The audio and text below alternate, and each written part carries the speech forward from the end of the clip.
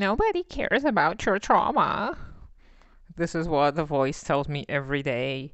Every day, this abusive voice, which is the voice of trauma, actually, tells me. It tells me nobody cares. And I'm like, well, I care. I'm not a nobody. I'm a person. I care. So leave me alone. Well, I've been dealing with this voice for a while, and I know that most of the people have this voice. You don't necessarily are classified as neurodivergent if you have this kind of an abusive voice, just letting you know. The ways to deal with this voice that I've been practicing for a while are you tell this voice, so what? Like it tells you, nobody cares, and you're like, so what? I want to do it, I'll do it. Or the voice tells you, you're stupid, and you're like, fine, okay, I am. And another few, and you can just imagine how it goes. Like with anything the voice tells you, you just say, fine, okay, what next?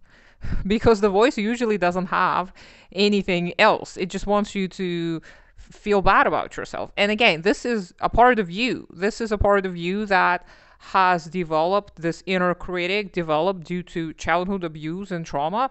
And the voice has adapted the narrative that other people have been displaying to you. Either those people were directly telling you certain things, or they were indirectly causing you to feel this way. The narrative that trauma is this big event in your life is so not true. There could be many little events that just build up over time. And especially if those events happen in your formative years, then you're most likely going to start displaying symptoms of CPTSD, which is complex post traumatic stress disorder, which is still not in the DSM. And this voice goes along with it. The voice comes along with CPTSD. It is the manifestation, so to speak, of your perception of reality through the lens of those who abused you. So if people were directly or indirectly or both showing you and telling you that you were such and such person, you internalize this narrative and it becomes your truth.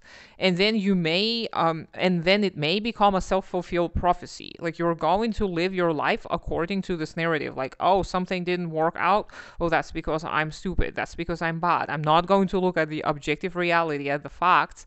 I'm not going to take all of these little pieces, all of these nuances into consideration. I'm just going to conclude that I am a bad person, therefore bad things happen to me. And this is also an internalized religious way of thinking, which is the just world hypothesis, which I talked about at length on many occasions, because it really wrecked my life in the past, thinking that bad things only happen to you as a form of punishment for you being bad. So I was like, I am deserving of all the bad things that happen to me, and that's just not true. So learning about trauma and learning about how to deal with trauma is essential for all of us. And this continuous overcome narrative and resilience narrative is something that we need to deal with as activists as well. We cannot allow this narrative to be the one and only, because some of these things you can't overcome. Some of these things you just have to accept and learn to live with. And there's nothing good about overstepping your boundaries. There's nothing good about overcoming your perceived weaknesses when it in the end makes you a less fulfilled individual, because less fulfilled individuals are not very good for organizing. Like obviously we'll have to take what we have, we'll deal with whatever we have, but it is so much better to have the space for the people to process their trauma, to learn to accept themselves and learn to work with what they have. They have to understand their true capacities. Like we all have to understand that we're limited, and we have to stop pretending that we're these superheroes that can do everything, just push through things, force ourselves into stuff. That's just not gonna work out. It's gonna be harmful to us, and it ultimately can be harmful to the community at large, because we may unconsciously start acting in an aggressive manner or a passive aggressive manner. Like we will start treating other people as less than if they're not also pushing and overcoming.